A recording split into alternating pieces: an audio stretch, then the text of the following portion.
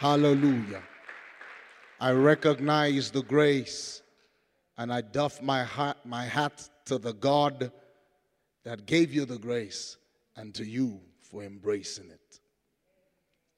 I have a habit where I ask people to stand for the reading of God's word. If you will not mind, please indulge me. Those of you at home, if you can, I will ask you to do the same. Please rise for the reading of God's word. My scripture reading today is taken from the book of Romans chapter 4. I will read from verses 18, Romans chapter 4. I will read from verses 18 to verse 20, from verse 18 to verse 21. Verses 18 to verse 21. Yes. As I give you the opportunity to turn and flip your Bibles or punch in the scriptures, I need to say this. When God wants to bless a man, I mean no disrespect to anyone who is single in this auditorium, but you have not really known the blessing of God until you marry a good woman.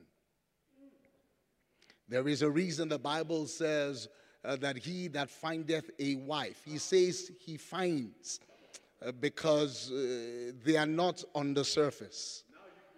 Good things are not readily available. What makes a diamond precious is the fact that you can't walk onto the street and just find it. You have to search for it. It says, he that findeth a wife findeth a good thing and obtains favor. There is a level of favor that you can never walk into until a good thing comes into your life. Until that favor that comes when a good woman shows up. Over 21 years ago, the Lord gave me the opportunity to bump into a good woman. And it's been 21 years of friendship, 17 years of marriage. I said to her this morning, you have grown older and aged like fine wine. You are better today than you were when I first met you. You are more beautiful now than when I first encountered you. Today, my heart is glad I am able to stand here confident of the grace of God on my life because you have continuously spoken that grace even over my life. Pastor Kemi Grage, I honor and I salute you and I say thank you for all that you have been and you have done. I say to everyone exactly what I said concerning Pastor Z to Dr. Holland. I say concerning Pastor Kemi as well. People come to the city of Zion because they heard me speak or preach. But we all know they stay because they met her. Somebody one more time help me. I appreciate my wife. Thank you. Thank you. Now I am going to run like a freight train. Romans chapter 4 verses 18 to 21. Here begins the reading of God's word. Who against hope believed in hope that he might become the father of many nations according to that which was spoken, so shall thy seed be. And being not weak in faith, he considered not his own body now dead when he was about 100 years old, neither yet the deadness of Sarah's womb. He, Abraham, staggered not at the promise of God through unbelief, but was strong in faith. He first spoke about weak in faith, now strong in faith, but was strong in faith, giving glory to God and being fully persuaded that what he had promised he was able also to perform. For emphasis, I want to read in your hearing again verse 18. Who against hope believed in hope that he might become the father of many nations, according to that which was spoken, so shall thy seed be. I bring you this morning as we come close to the end of this year's Heaven on Earth conference. I bring you a counsel from God simply titled, Back to Guerrilla Faith. Back to Guerrilla Faith. Bow your hearts with me as I pray. Everlasting Father, stir, stir, stir, quicken that which might have died, quicken that which might have waned, quicken that which might have wavered concerning our stance in faith, that at the end, oh God, of this short discourse, at the end of this short delivery, that you will ride on its wings to stir up our faith like never before, that we will return to the beginning where it all started, that we will dig our feet in the ground, immovable, unshakable, standing firm to birth that which you have proposed. You have said concerning us this year's conference that it is time for your word to become flesh. We awaken and we lay hold of our gorilla faith. Thank you, Father, in Jesus' name. And all of God's people said, amen. You may be seated in the presence of God. God operates in systems. He creates something and then he puts it in a system. He said, let there be light, and then he created day and night, a system. He creates the trees and then he puts the process of that creation into a system of sowing and reaping. He creates the animals, and so that he will never have to keep creating. After creating the animals, he establishes the system that we now call the reproductive cycle. We also see in the time of the children of Israel, when they were walking through the wilderness, that he gives them manna in the wilderness. But when they get into the promised land, he makes them, the manna stops, and then he makes them begin to till the land. And so God believes in systems. He operates in the supernatural, but he wants us to also put systems in place. This morning I'm speaking to pastors and emerging leaders, and I really want to draw your attention to the necessity to put systems in place. We will see that when again they were in the wilderness, when they had to go to war, the Bible says that Moses goes to the top of the mountain with Aaron and with her, and he raises up his rod, and because his rod was raised, Joshua gets victory in the valley. We must appreciate then that it was not the skill set of Joshua that gave him the victory in the valley. We know this because they had just come out of slavery. They did not have the skill set for war, neither were they a trained army for war. And so the only reason why they got the battle was not because there was a system, but because Moses raised his rod. But when they got into the promised land several years later, the Bible tells us that Joshua raised an army. Several years later, we realize that when war was looming, Joshua calls forth the army. There was now an army. So we start with the supernatural, but as you release the supernatural, you must take that which the supernatural births and put it into a system. Because if it's not in a system, then it is not easily transferable. I need to share with you a few thoughts. When we talk about structures, systems, and order, there are some advantages with putting them in place. One advantage of having an SSO, which I mean, when I say SSO, I mean structure, systems, and order. One advantage is if you have a system and a structure in place, it makes success predictable.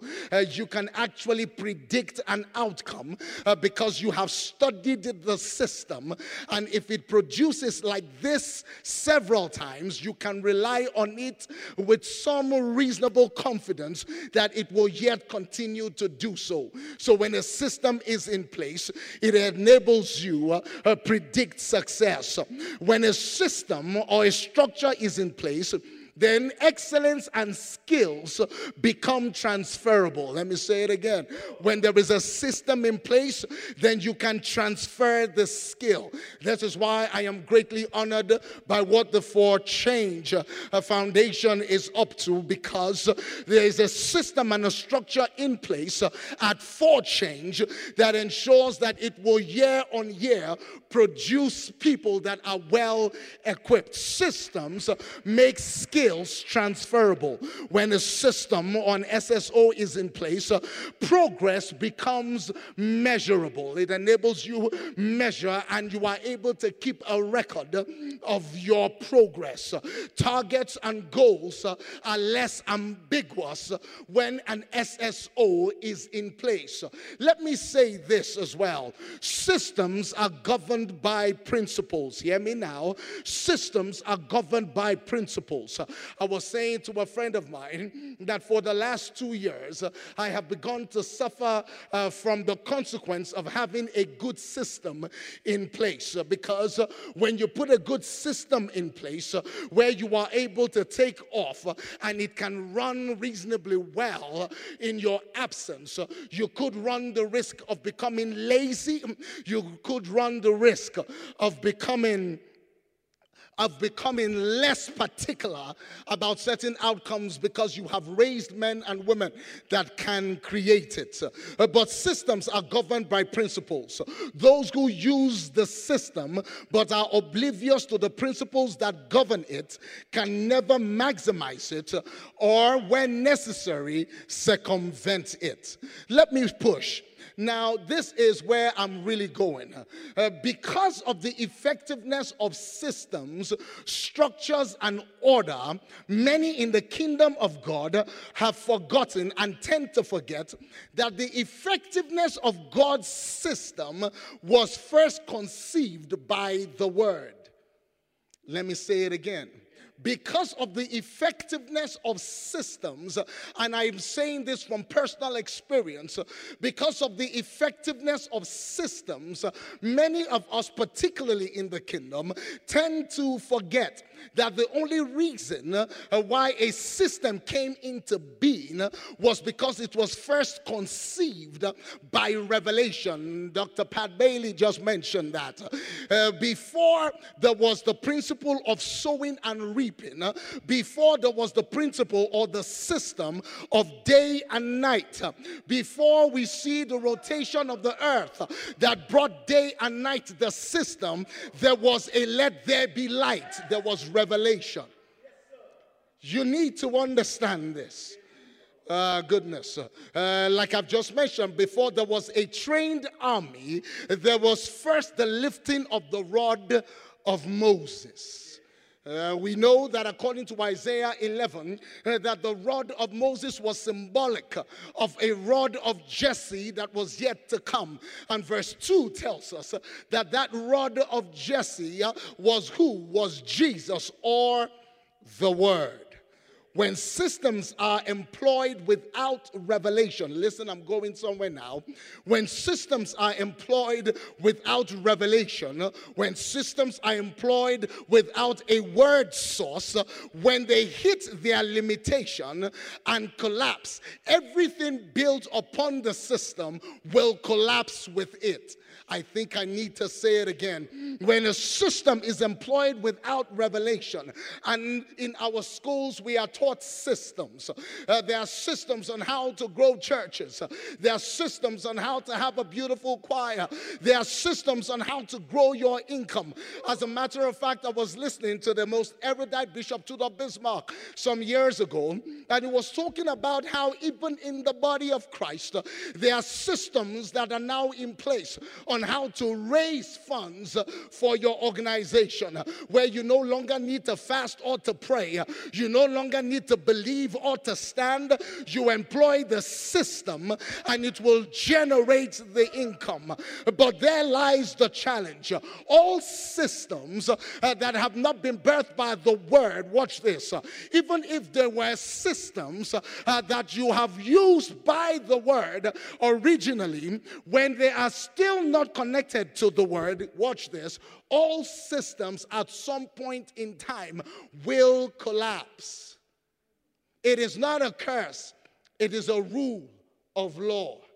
All systems at some point will collapse. The Bible tells us in Genesis chapter 47 that in the time of Joseph in the land of Egypt, that money failed. It says that when money failed in the land of Egypt, the people moved to Joseph. And this is verse 15. It says, when money failed in the land of Egypt, the children of Egypt went to Joseph and said, give us bread. They went to Joseph and asked for bread and said, give us bread lest we die. When systems fail, you better know how to access bread lest you die. It is time to go back to guerrilla faith. In Matthew 14, verse 28, watch this. When there was no system to ferry Jesus upon the waters, you must understand this. The boat is a system that enables you travel on water. When there was no system to ferry Jesus upon the waters, we see that Jesus, the word that created the waters, began to walk on it. When the boat failed Peter, when the system failed Peter, he knew how to access the word and walk on water. Look, when we become so dependent on systems and we forget how to access the word, at some point in time, the system will collapse. The season we are in has confirmed that. Great plans were put in place for 2020, and then Corona happened. The system that had always worked collapsed. 1 Samuel, I'm still talking about this. 1 Samuel chapter 10, it says, when Samuel was going to ordain Saul, and this is the problem. When Samuel was going to ordain Saul, there was a statement he made. And unfortunately for Saul, he never changed the scenario. 1 Samuel chapter 10, verse 4, he says to Samuel, but he answered and said, it says, and they will salute thee and give thee 2 loaves of bread, which thou shalt receive of their hands. He said to Saul that as you are going en route to becoming king, you will meet certain men. They will give you 2 loaves of bread and you will receive it from them. Saul receives the bread from them. And you and I know in John 6:48, Jesus says that he's the bread of life. Saul receives the bread from them. But when we catalog the life of Saul, he never learned how to make bread for himself. And we see the consequences. I repeat, the importance of the word of God cannot be overstated, neither can it be overemphasized. In John chapter 1 verse 1, it says, in the beginning was the word, and the word was with God, and the word was God. Verse 2 says, and the same was with God. The same, speaking about the word, was with God. But verse 3 now says that, and all things were made by him, and without him was nothing made that was made. So we see that if God is going to make anything, he uses what? He uses his word. In Hebrews 1 verse 1, the Bible says, God, who at sundry times and in times past spoke to the fathers by the prophets. Verse 2 says, as in this last day spoken to us by his Son, whom he had appointed heir of all things. And then it says, by whom also he made the worlds. So we see that if God is going to create anything, the only way and the only tool and the only brick and mortar he uses is the word of God. In Hebrews 11 verse 3, it says, through faith we understand that the worlds were framed by the word of God. In Psalms 107 verse 20, a good one, he said he sent forth his word and he healed them and delivered them from their destruction. In Colossians 1:17, it says that by that word, by him, all things consist. By that word, all things exist. If God is going to bring change into your life, if he's going to bring healing into your body, if he's going to restore your health, he will need the word. I'm going somewhere with this.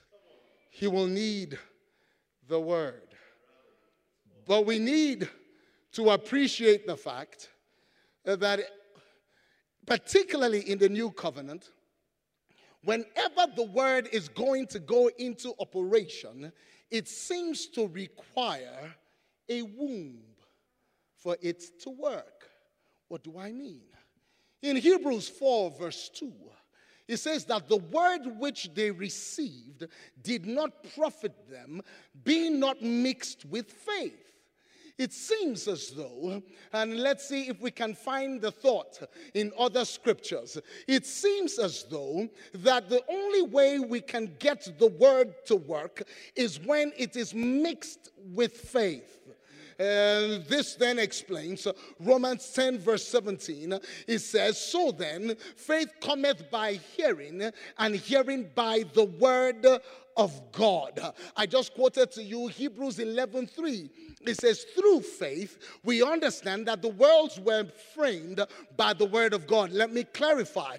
When it says through faith, it's not saying, it's not implying that we should take it on faith, that the worlds were made by the word of God. No, it's saying by the workings and the navigation and the operations of faith, the word created the world. If God had to utilize faith working with the word to create, for us to do the same, we would require faith. And that's where I want to go. I want us to look at the importance then of faith. Because after all is said and done, after you have attended all the leadership conferences and you have gotten all the degrees and you have learned all the systems, saints, all of that have their limitations.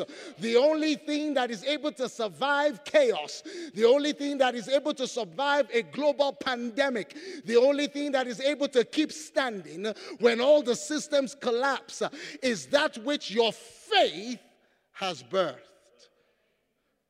Saints, hear what I'm saying. Hear what I'm saying. You see, maybe I should backtrack quickly.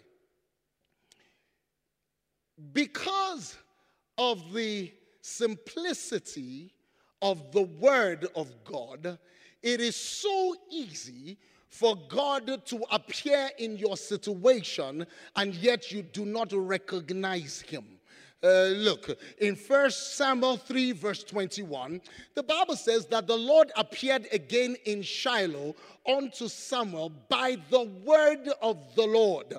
When God is going to appear in a situation, when he's going to manifest in a situation, he does so by the appearing and by the introduction of his word. I dare say that because it is his word that is released, and because many of us, and James tells us this, because many of us do not value words. And we live in a world where we have all suffered the consequences of broken promises. Catch this.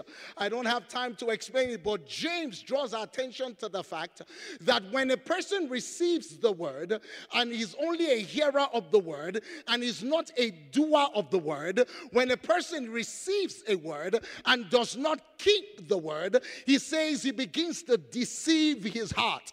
He begins to deceive himself. Every time while we were growing up and even up until today, where somebody made you a promise and then they did not keep it, it attempted to stop you from being able to believe in words. Every time you made a promise and you did not keep the promise, it began to, without you knowing and without your permission, it began to cause you to have difficulty to have faith in words. And so for many of us, it does not matter that it is a word from God, like has been coming from Thursday, Friday, even to this morning. It is possible to become face to face with the word and still not recognize it. I'm not making it up, and we all will not be the first.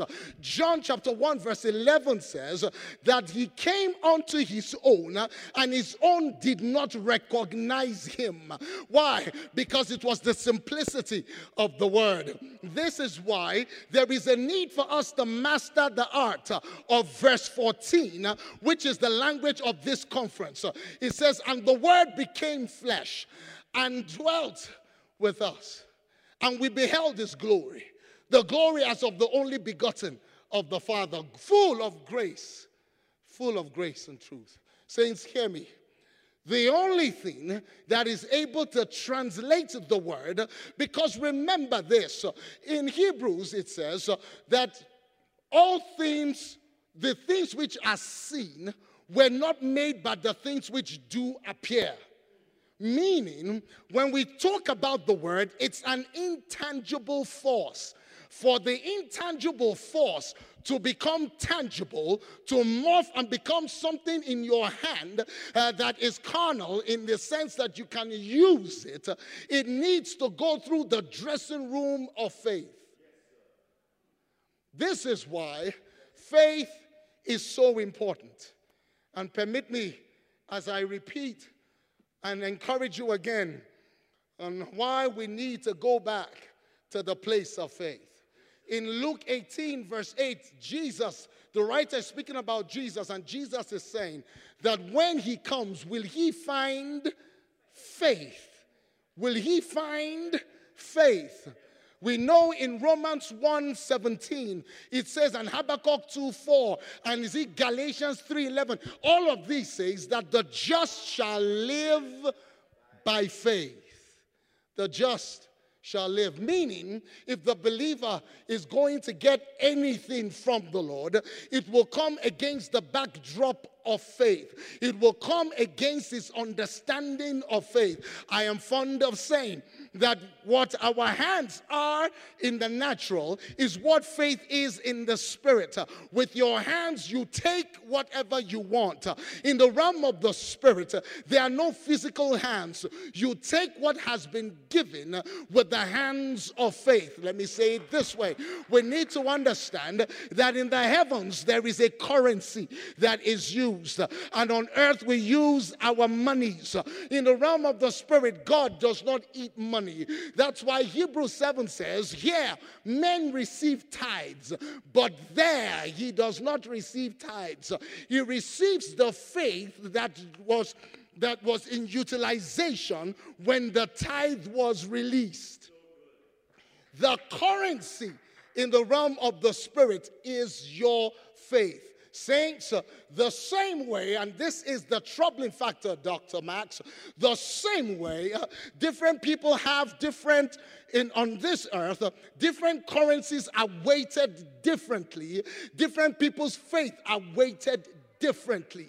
When somebody pulls in $1,000 and you pull up with 1,000 rand, don't be deceived. They are both thousands, but they are not the same. They are not the same. They are not the same. The same applies when it comes to faith. Two people could be standing before the same opposition, both of them born again, both of them dealt with the same measure of faith, but one person will speak to the mountain and the mountain will shift while the other one stays there crying. Why? Because in as much as we've all been dealt with the measure of faith, our understanding of its workings and our growth of its utilization are not the same. What currency are you coming to the table with? We need to go back to guerrilla faith. How does faith work? How does faith work? Saints of God, you do not need to pray to God to give you faith. The Bible tells us in Thessalonians that he has dealt to every man the measure of faith. Saints, please understand, he calls it the measure of faith, not a measure of faith. The measure means it is a specific amount. The measure means nobody was given more faith than the other. And this is important because if one person was given more faith than the other, then God is an unjust God. And he prides himself as not being a respecter of persons. So he says he has dealt to every man the measure of faith. Now, 2 Corinthians 10:13 tells us that you will not be tempted above what you can bear. It means then the measure of faith that you have received is all the faith you will ever need to deal with every opposition you will ever face. That's why he says that you cannot be tempted above what you can handle.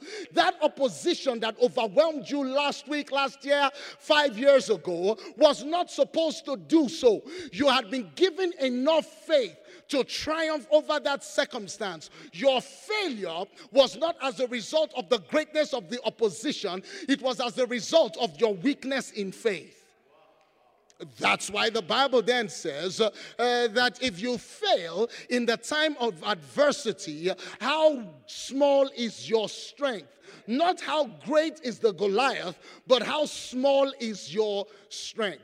When we look at the dimensions of faith, Romans 4, from our core scripture that we read, draws our attention to the fact that it is possible to have weak faith and it is possible to be strong in faith. No wonder he says concerning Abraham at some point that he was not weak in faith, and then later says concerning him that he was strong in faith.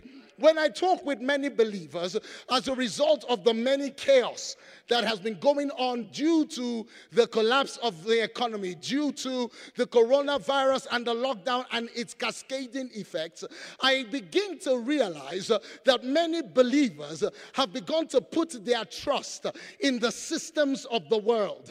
They are calling on God, but they are looking at the economic templates.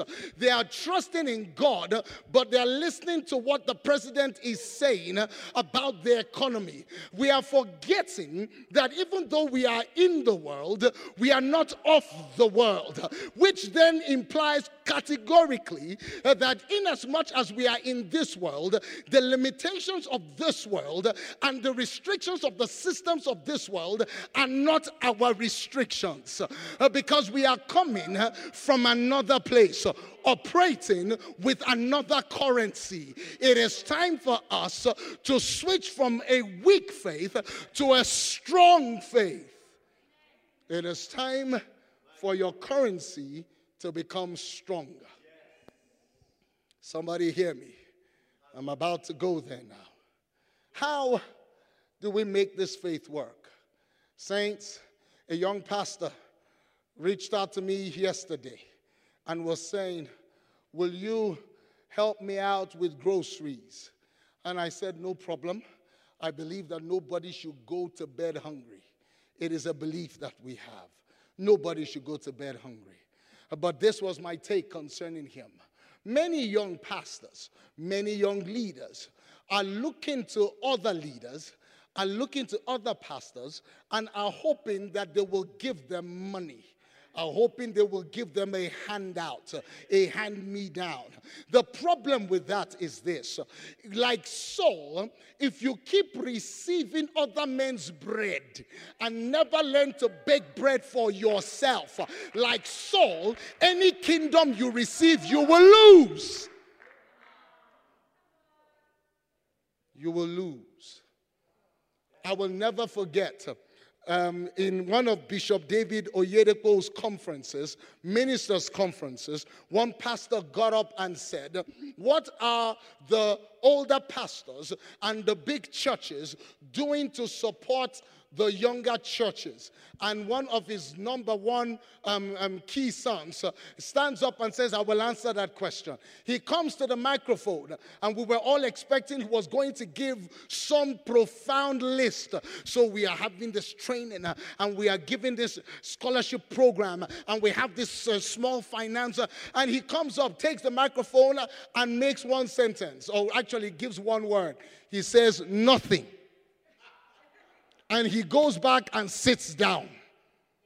And someone will look at that and say, such pride, such arrogance, such dishonor, not realizing that it is when you are left in the trenches to dig your way out that nobody can ever put you in another trench and you will be afraid. But every time you are in a trench and somebody gives you a lifeline that you were not part of the process in generating, your sustenance is short-lived. Your struggle, as terrible as it might seem, is a necessity in the school of faith. As I begin to close by showing you how, listen to me, hear this. I had a vision. In the vision, I saw a man, scrawny man, and he had a pickaxe, and he was digging. It was a sunny day. The ground looked like gravel, and he was digging. At some point, he stopped digging.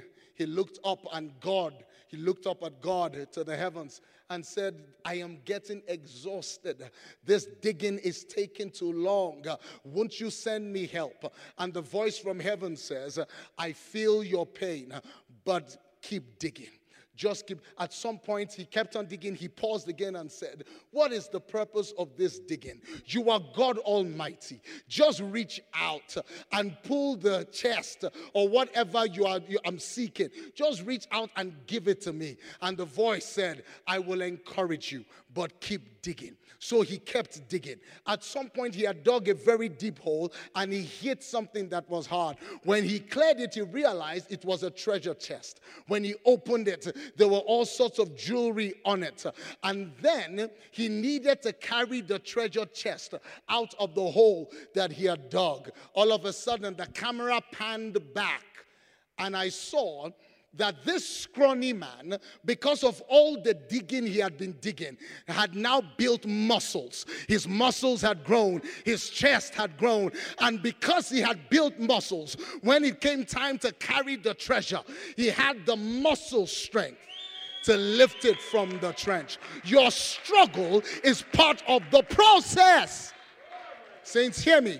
It is not meant to kill you. It is not meant to kill you. If it's killing you, or if it killed you in times past, it's because there was something you did not understand. Because you will never be tempted above what you can handle.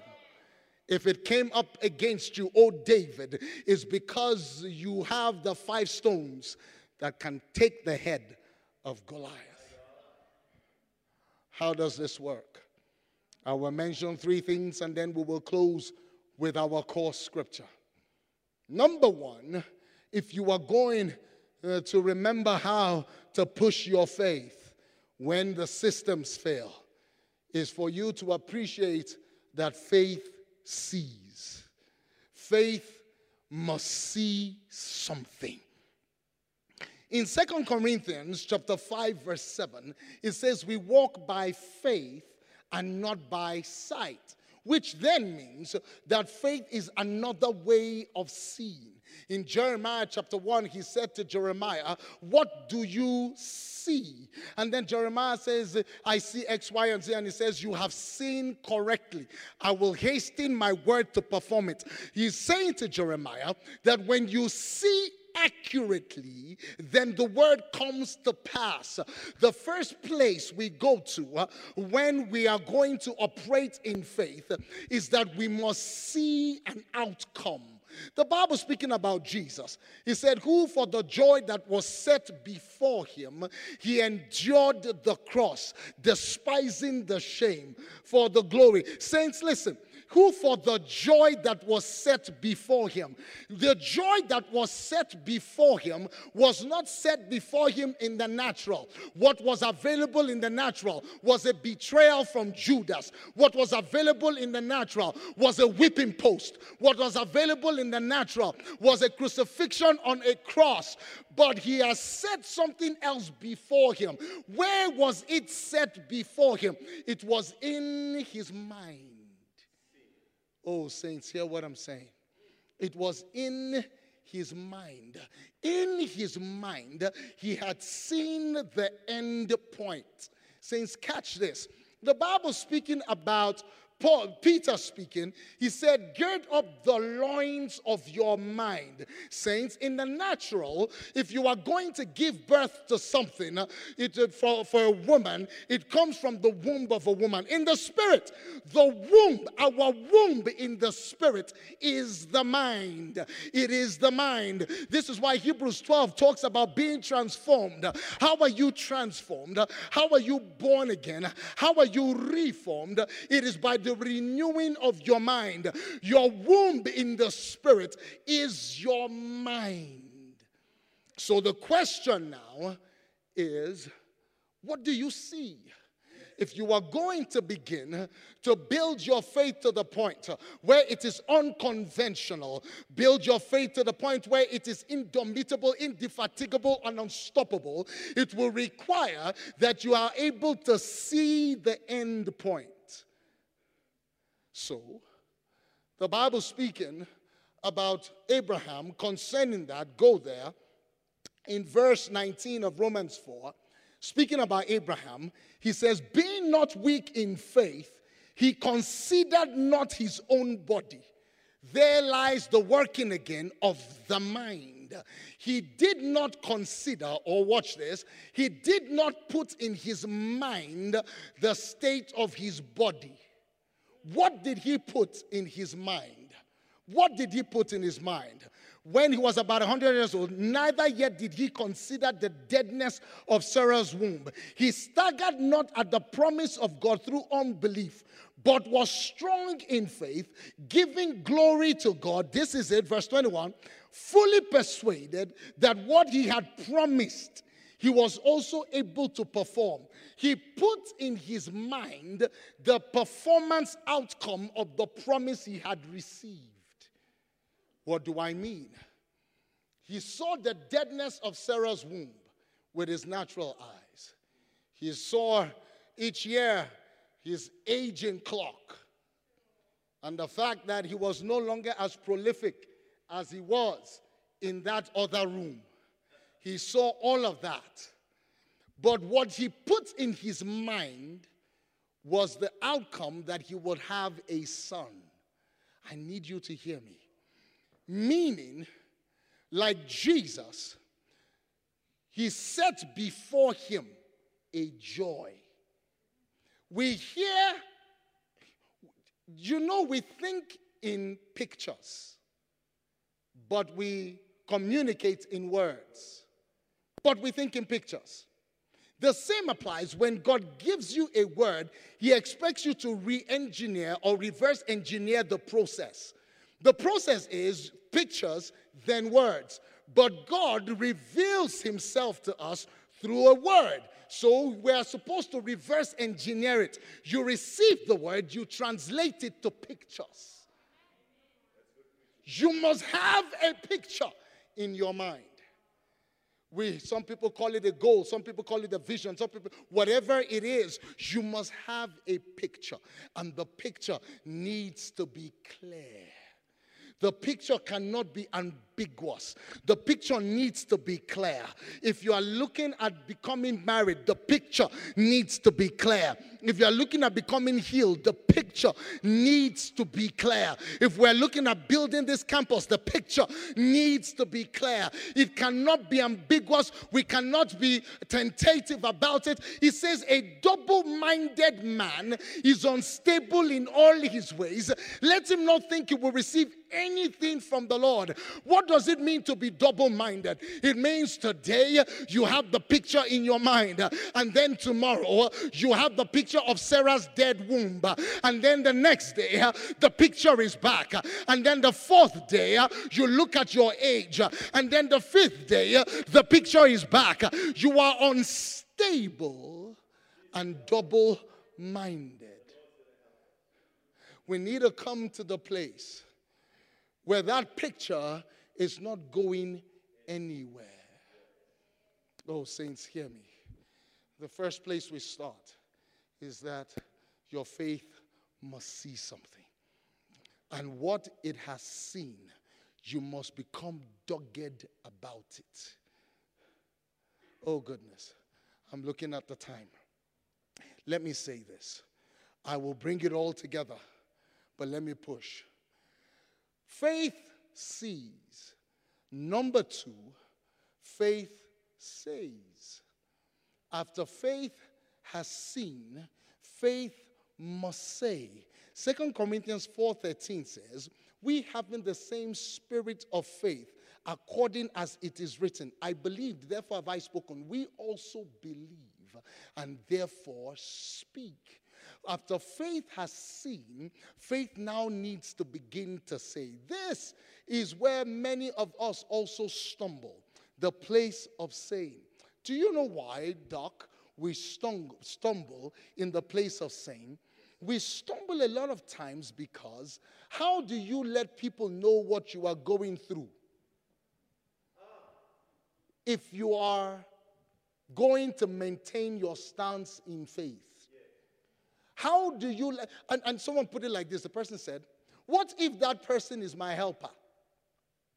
And then the person says, what do you need? And I say, I have no need, for my God has supplied all my needs.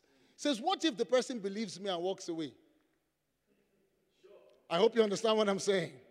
What if the person believes me and walks away?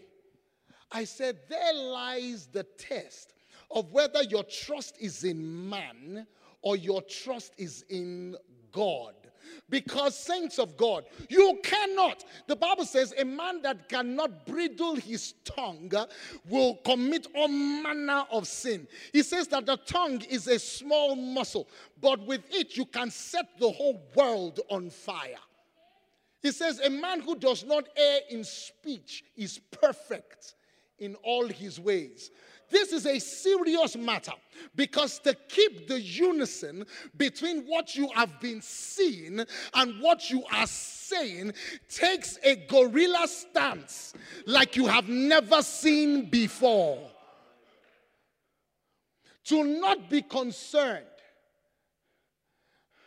by what people might say. I remember, again, Bishop Oyedepo was saying that he was in America and an American came to him. And you know, there is this general thought, no offense to the Americans that are watching, there is this general thought that Africa is a place of need. And everybody that comes through is in need. And they need support and sponsorship. And so one of them came and met the bishop and his wife and said, so what are the needs of your ministry? And the bishop, for those of you that know him, you will know that he can be very uncouth and very brash. And he raised his voice and said, we have no needs. When the man left, his wife nudged him and said, what if he wanted to help us? Says, then he should hear God. But we have no need. This is a man that had determined that he was not going to change his confession irrespective of the circumstance. Who against hope believed in hope. Against hope believed in hope. I know whom I have believed. You see, if we don't go back to being able to dig your feet in the ground and draw the line and say, if we die here, we die here. We die here. We die here. There was something that Pat Bailey said when she was praying that blessed me.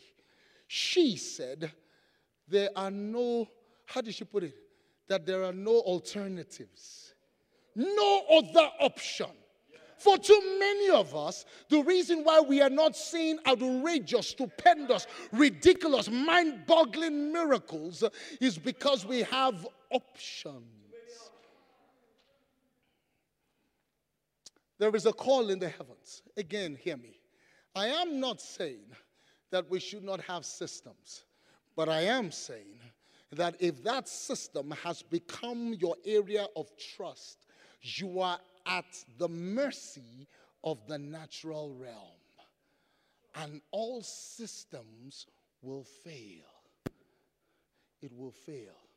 We need leaders of the kingdom and keepers of the faith. Hear me. Who will be like Elisha, who when they hear the word and see the assignment will go back and burn everything. Burn everything and follow. Look, I'm not saying, don't get me wrong, I'm not saying quit your job and go join the church. I don't think Dr. Max is employing right now. No, that's not what I'm saying. But I am saying where your faith is complete and resolute. It's either you believe it works or you don't. Or you don't. And don't think that we are sharing things that we have not and we are not currently in the trenches working out ourselves. Oh no. I remember when because of asthma, I couldn't do so many things as a child. It stunted my physical growth. One of my lungs wasn't functioning properly. There were times that I would wake up on admission in the hospital with drips going through because I couldn't breathe. This beautiful woman had more than once come to meet me on admission back then at varsity because I couldn't breathe because of a persistent asthmatic condition. I will never forget the day I came out of my office for 3 hours. This was my stance. It's either this thing works or God is a liar. And he himself said he does not lie. And I stood there for 3 hours on 2 Peter 2:24. It's either I am healed or this thing is a lie. I knew when I received my healing. A few weeks later, I will never forget the day because this was the day I thought I was going to die. I remember I drove to my parents' home. As I was parking the car, I could not breathe. For those of you that have never experienced it, you will not know what I'm talking about. Your eyes begin to turn red. My face began to puff. My chest began to constrict, and I couldn't breathe. Each breath I took was so overwhelmingly labored that I thought my heart was going to pop. As I walked into the living room, my father was sitting there and he looked one look at me. He knew you are having an attack. Where is your inhaler? He said. I mumbled something to give him the impression my inhaler was upstairs, but I had thrown it away. Why? Because I knew I had. Look, don't go throw your inhaler. I know in whom I had believed. I went into my room. I locked the door. I sat on the floor and I pulled out the word. And I said, it is either we get healed here. Look, I'm not saying do what I did, but this was my stake. I said to God, it's either I am healed here or I die here, and I promise you, Jesus, for the rest of eternity, I will hound you. You will look out of your window and I'll be standing there. And I'll be saying, why didn't it work? Why did you let me die? You know you killed me. You know you didn't do this thing. I told him, it's either you heal or we die here. And I passed out. And I woke up. It's been over 2 decades. Never had another asthmatic attack. Never had one. Saints, hear me. You will get to a point where if you do not make the decision, you have put all the systems and you must put the systems in place. Look, I am well read and I'm still reading. So don't get me wrong. The information that is required, I gather it. But I have also learned that if I am going to go beyond what this information can give me, I better understand how to utilize my faith like a weapon. Like a weapon. Faith sees. Faith says. And the last thing, faith does. Faith sees, faith says, faith does. James 2 verse 26 says, for as the body without the spirit is dead, so faith without works is dead also. There are actions that you must be willing to take that confirms that you actually do believe. Saints of God, this is another area where people confuse the methodology. Because we see people who do things so that to prove that they believe. You do not take actions to show God you have believed. You take actions because you have believed. I did not put aside my inhaler to convince God that I believed. God does not need to be convinced. He knows all things. Hope you understand that. He doesn't need persuasion. Our faith is not to convince God to do it. If you think faith is so that God has a faithometer and then he's measuring your faith level and he's saying, no, this faith level is only to get this skoro. But if you push it, this faith level is to, and God is measuring your faith. That's not God. That makes him wicked. He's wicked because if he can just give you, why won't he? The issue is not this. He has already given it. What can your faith carry? Many people are coming to the river of God's abundance with buckets. And they are shouting at the people that are coming to the same river with tankers.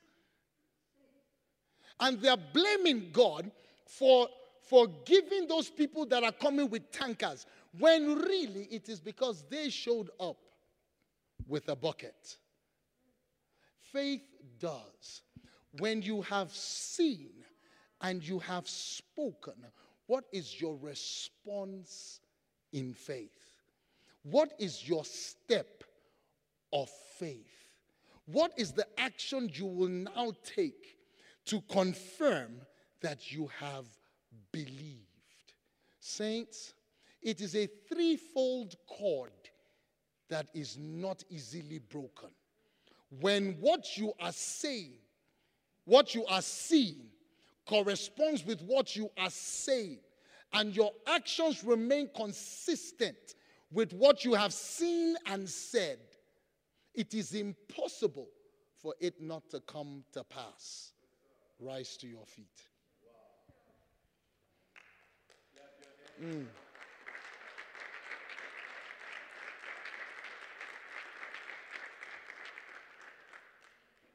He says in verse 20 of Romans 4, he staggered not at the promise of God.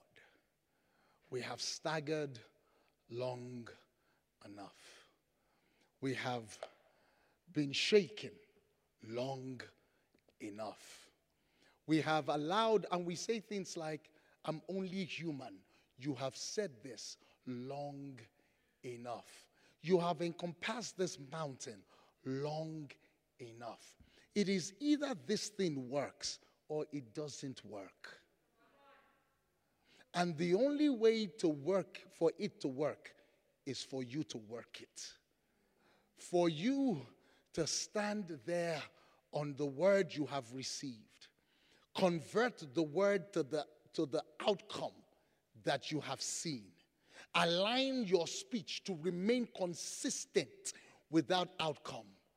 And ensure that your actions don't deviate. It says this, what things soever ye desire, when ye pray, believe that ye have received them, and ye shall, not ye might, ye shall have them. Lift your hands as I pray. And so, everlasting Father, we go back to the place. We go back to the place where we accept that your word works. Your word works. And like Abraham, and more so even like Jesus, who for the joy that was set before him endured the cross. Yes, we set this before us. We are immovable, unshakable. We stagger not. What we see is what we say. And we keep saying, for there is a performance thereof. Thank you, Father, for our faith just went gorilla. Hallelujah.